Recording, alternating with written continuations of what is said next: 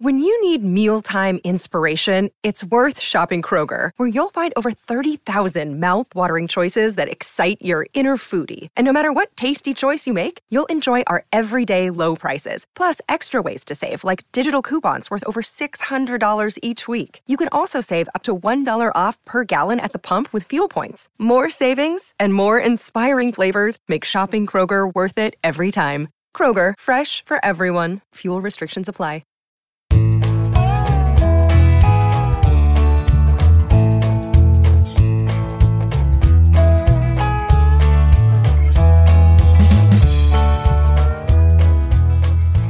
It's Friday, May 29th, and you're tuned into the Cleveland Baseball Talk podcast. I'm Joe Noga, joined as always by our Tribe beat writer Paul Hoynes.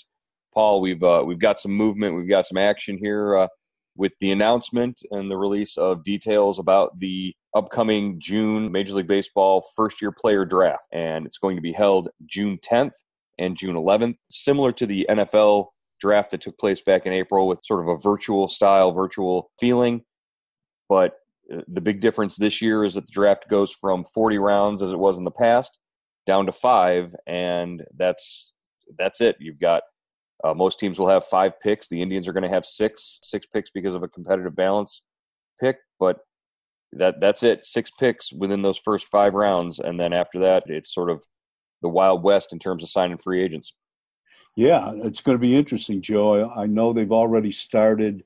The Indians have already started having Zoom meetings with their scouts. Under normal conditions, this is when the scouts would be coming into Cleveland, when they put the draft board together. You'd have your cross-checkers come in, then you'd have the area scouts come in, and, the front office would be sitting in on those meetings. So now they're doing it all, on Zoom calls and just trying to get it together. It's going to be. I wonder how they put the big board together. Where exactly is that? And can we get in? Can we get in on that? Sneak in on that? Pirate one of their Zoom calls and see who they've got ranked from 1 to 500. Or I guess the players, the board would probably be a little reduced this year. Yeah, it's got to be a much reduced, and with no high school season anywhere to speak of, or no college season or anything like that, it's got to be even more difficult for these scouts to sort of evaluate talent. They have to have guys, that they've been looking at since they were sophomores, juniors in college, in high school, right? Oh yeah, definitely. And in talking to Scott Barnsby earlier, he said they felt pretty good about the backlog of video and scouting reports that they've seen on these guys, the college kids and the high school kids over the years. And he said, their scouts were still on the road in January and February, really, before they got pulled off in March when the season was shut down by the virus.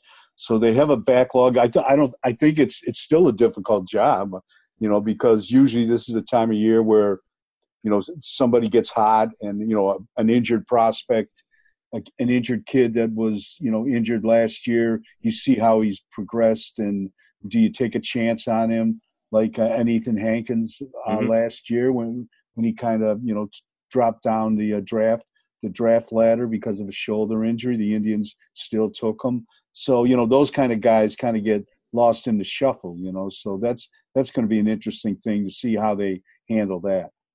Daniel Espino was the Indians' number 1 overall pick, first round pick last year. He's progressed. He's ranked among the top prospects in the Indians organization right now.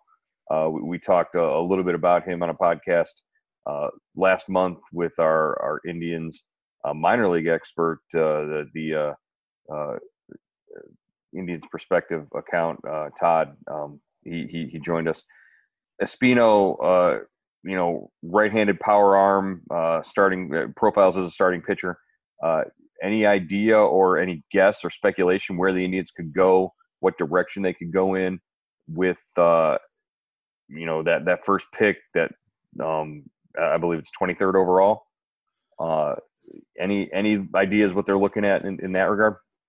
Well, I don't know who the player would be, but just by going on their past history, The last five drafts, 5 of the last 6 drafts, they drafted a high school player with their number 1 pick. Espino, Bo Naylor, Quentin Holmes, Will Benson, Brady Aiken, who was kind of borderline, 1 year removed from high school. Then they took Zimmer in 2014. He was a college outfielder. And then they went right back to Clint Frazier in 2013, a high school outfielder. So I would think they're probably leaning toward, a prep player, a kid that they could, they seem to have, they seem to feel would have a higher ceiling than a college player. And yeah, that's sort of always the risk reward, is that you miss on a lot more high school players, but the upside could actually be, really good. You look at a Francisco Lindor coming out of high school; he was a can't miss prospect. So, let's and they also have, just based on what they have in their minor league system, that sort of glut of middle infield, switch hitting profile sort of guys like Brian Rocchio. It seems like they have so many of them in the organization right now. Do you think maybe the outfield might be something they would address as far as a need there? Yeah, that's interesting. Some of the the mock drafts that I've seen have them taken. It seems like they're leaning toward. They would be leaning toward a pitcher, a high school pitcher. Mm-hmm. There's a kid from Texas, high school pitcher, Jared Kelly.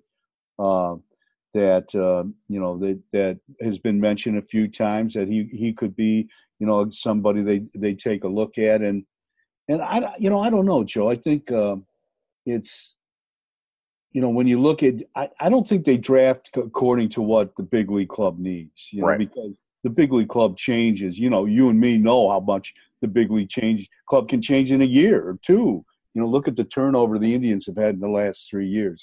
I think they usually go by a kid that they really like. Espino, a right-handed pitcher, Bo Naylor, a catcher, Quentin Holmes, an outfielder, Will Benson, an outfielder, Aiken, left-handed pitcher, Clint Frazier, an outfielder. So, I don't think you can draft by what the big league club needs right now. Right. I based that last question on what they have in the organization in the lower minors. Just looking at so many of those, and a lot of those guys aren't even draft guys. Those are a lot of international signees that they have. It just seems like they have so many either switch hitting or bat first middle infielders in the low minors that it would stand to reason that they would not want to keep adding to that unless they're going to plan on moving some guys around. That's interesting. Yeah, I would think so. And it seems like every player they draft internationally is a middle switch hitting middle infielder. Switch hitting middle infielder. Yeah. The 2016 draft is probably going to be held up as the model and the example for this franchise for years to come. When you consider the talent that they brought into this organization, that's already helping, 3-4 years removed from that draft, they're already getting contributions from Shane Bieber, Zach Plesac, Aaron Savali, just up and down the list of picks in that draft. Can Barnsby, sort of duplicate that? Is that possible? I guess it depends, what kind of class, what kind of talent is out there, and how good their scouts were good, have been.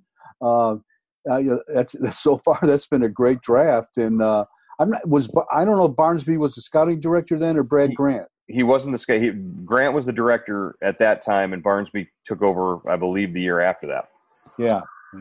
And I think there was some guys maybe lower in that draft too that may have helped.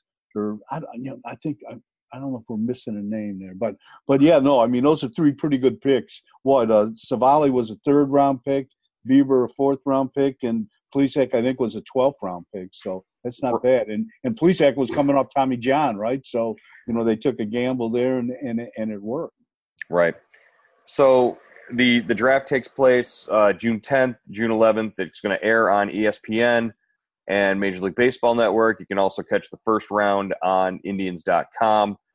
These are the announcements, the details that were made today. It's sort of going to look like that NFL draft where they had cameras in all the GMs, houses, and everybody was getting updates and interviews via Zoom calls, and all pretty interesting. So we'll be looking forward to that. It'll be the first time really anybody's going to really sort of be paying attention to the Major League Baseball draft, because there's not going to be much else going on at that time, unless that is the targeted time when spring training part 2 is supposed to open up. And so that sort of dovetails into this idea of where the Indians would prefer to sort of hold that spring training part 2. Yeah, talking to Chris Antonetti yesterday, Joe, he said they, and this has been pretty, we've talked about it before, but he kind of confirmed it, that if the health conditions are right and the city officials, the state officials, and county officials approve their return to play plan, the Indians would like to, conduct spring training 2, so to speak, at Progressive Field. And I think, I would anticipate if this does come about, they probably have between 50 and 60 players there. That's a lot of space. And, it seems to be like the protocols would call for, limited workouts. I mean, by, only so many staggered workouts between groups of players. So I think some other facilities might come into play, like at Eastlake Classic Field and in Akron where the Rubber Ducks play. And also, I think some places around the city. Right. Yeah. And the question that I have is: are they going to have enough mounds for all the pitchers that just practical things like that? It really is going to take a lot of extra planning. And do we know if Brad Mills is going to be back with the club? Is he still away or on a leave, or is he? No, he's back. Okay, he's back. So that, you're talking Terry Francona's right-hand man when it comes to planning these sort of things, and player movement throughout camp and who is where. So, I guess that's important in its own right. But it's not going to look like just your standard daily trip to the park where we see batting practice starting at a certain time. It's going to be all sorts of different stuff. Yeah, and I'm thinking like both bullpens. What are there, six mounds or 3 mounds in each bullpen? 3 mounds in each pen, yeah. So you could, that's when in spring training you usually they use that. They have like 6 across at Goodyear. I think that one section where all the pitchers throw early in season, and then you got the mound in the center of the diamond. And I think if pitchers need to work, Chris, even the facilities at St. Ignatius were mentioned that they might use those too. So and where the Lake County Crushers play in Avon. So I think they've got plenty of facilities. It's just a matter of will the season be played or not. Right, and we've talked at length this week about the economic proposals and the players' opposition to taking further pay cuts. Nothing new other than discussions and sort of banter back and forth in that regard. No new proposals, but we have seen some movement in terms of teams cutting loose minor league players. That took place last night. We saw from a couple more clubs, the A's, rather than paying their minor leaguers a stipend of $400 a week, are cutting loose some guys who would have normally been cut at the end of spring training anyways. They're just not holding them, sort of hostage during this time. What's the Indians' situation in that turn as it relates to cutting loose minor league players or paying their guys through the end of June? Well, they were talking about both minor league releases and paying the minor league players, what their plan would be. And I think something I would anticipate something the team making an announcement somewhere today or this weekend. The end of May is Sunday, so you've really got to make a decision here. And like you said, Joe, a lot of these cuts would have been made in spring training if they had a normal spring training. But, like teams like Seattle, from what I read, they released 50 minor league players. Right. That's a lot of players. I don't know how many players they had in camp, but even over the course of spring training, that's a lot of players, it seems. Well, and you're talking about guys who are, the 23rd, 24th, 25th guy on their minor league roster, right? Who probably wouldn't be playing much if they did go to, short season, or they probably wouldn't even be making those clubs that would head east, at that time. So these guys are getting necessarily like a jump on the next phase of their career or their lives. It's almost like these guys are going to be out of baseball. And that was sort of what these teams are doing. Is almost like a mercy killing. Yeah, and everybody gets cut at, there's always a bunch of cuts in late in spring training for the minor leaguers. And, but I see this maybe as a kind of a harbinger of for 2021 and down the road, where teams aren't carrying 200 to 300 minor league players anymore, where they cut back on their minor league clubs. They improve the pay to players and find a way to make these players advance, or advance these players either in complex, the complex teams, like the Indians have 2 in the Arizona Fall, a rookie league team. And so they don't have to go from low A to high A to double A and triple A, that, maybe the the developmental process gets, collapses a little bit and they just don't need 9 teams anymore to do that. Right. And what also helps a team like the Indians is having that Dominican Academy and that training complex down there, where you've invested a lot in that, and it's going to pay off in terms of the quality of prospects you're getting out of the international ranks. But you can also use that facility in a lot of different ways, and rather than, like you said, paying for 200 plus minor league players, you've got more prospects that you can focus on, and you can focus your energy on the top guys, as opposed to having to support them with a bunch of guys who really don't ever have a shot of making the big leagues. Yeah, definitely. Yeah. And the international prospects that the Indians sign, they all, whether they're signed from Venezuela or Colombia or any Latin American country, they really go to the Dominican, to that academy. So they're funneled through there. I think some of the kids that couldn't go back to Venezuela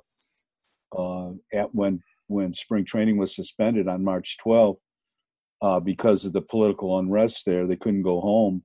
Are still in the Dominican. Right. So that's a kind of a refuge for them, and it also, like you said, it could be it's supposed to be really a key developmental source. They're all hanging out in the Dominican, hanging out with Franmil. He's driving in 90 minutes each way from his home to work out with those guys. They're probably having the time of their life hanging out with Franmil. He's a fun guy. Joe, I found it interesting. There was, there's players working out in Goodyear and some players at Progressive Field right now. In Goodyear, when we talked to Simber and a couple guys on our podcast, right, and they had all stayed out there, and now the facility's open and they're training out there. And Jose Ramirez is one of those guys. So I think that's good to hear. At least Jose is out there and staying in shape. And we have seen on social, if you've been following on Instagram and on some of the social media platforms, that some of the players have been posting workouts here and there. If you've been Carlos Carrasco continues to be the international man of mystery, and it's been fun following in the last couple of off seasons Cookie's travels as he goes and he takes his camera and his family and he goes on safari and all over the place. He couldn't do that this year, but if you follow his Instagram and his live story on Instagram, he doesn't stay put in one place for very long. 1 minute he's down in Florida, 1 minute he's back up in Cleveland working out at Progressive Field. The next he was driving down, he was in Columbus. He took a trip down to Kentucky, I thought I saw. So, like, he really does have that itch, and that he's a traveling man. He can't stay put for very long in one place. Yeah, baseball players are they don't have very deep roots. They're used to moving, especially this time of year. I'm sure there's a lot of claustrophobia going on with those guys. You wonder how many of them miss actually, living out of a suitcase and going from hotel to hotel. It's something that you have to sort of get used to. I'm sure you're used to it. How are you surviving not being in the airport every other week basically at this time of year? Yeah, I'm kind of, I don't know. I've just been in a like state of limbo, so I've handled it pretty well. But it's I know what you mean though. It's you sit for you're in the same place for a week and you feel like, hey, I should be in Detroit right now, or I should be in Chicago or something. It's weird. And I set that by we should have made a trip or two to Detroit already at this time. I'm so missing Slo's barbecue, hanging out with the other reporters there, getting some brisket and some of their apple barbecue sauce. It's fantastic. It's a whole reason to make that trip. But that's right. Yeah, I certainly don't care about seeing them beat up on the Tigers for 17 wins in 18 games or whatever it was last year. All right, hey, real quick, we also wanted to mention a real interesting, nice story out of L.A. where David Price is donating $1 million out of his own pocket to sort of pay for these minor league players in the Dodgers system to sort of add to their stipend and what they're receiving through the end of June. Just a real classy gesture. It mirrors what we saw from Shin-Soo Choo earlier in the offseason. Yeah, that's great, and I applaud David Price for doing that. I applaud Shin-Soo Choo, and you really, I think a lot some stuff we don't see a lot of, and I do think some of the big leaguers really do take care of the minor league players. I remember I think there was a couple of Indians players, Julio Franco, and I think Lindor. You would collect, spare equipment, jerseys and stuff, and bats and gloves and cleats, and for the minor leaguers. I always remember guys doing that. But monetarily, that's a big thing. Money, for those kids that aren't really, they don't. Kids that didn't get big signing bonuses, right? And there's a lot more of them than there are the guys that got them. And for guys that are just trying to get by and sitting at home and wondering if they're going to keep, where their next check is coming from, or are they going to play baseball? And it really doesn't look like there's going to be a minor league season at all this year. I mean, it's just incredible, and so. That's much appreciated. All right, Paul. A lot of news today. A little bit more maybe over the weekend. Hopefully, we see some progress in this negotiation process, and by early next week, we have something to report, something to talk about. Until then, we'll keep checking in here on the Cleveland Baseball Talk podcast. All right, Joe. Thanks, man.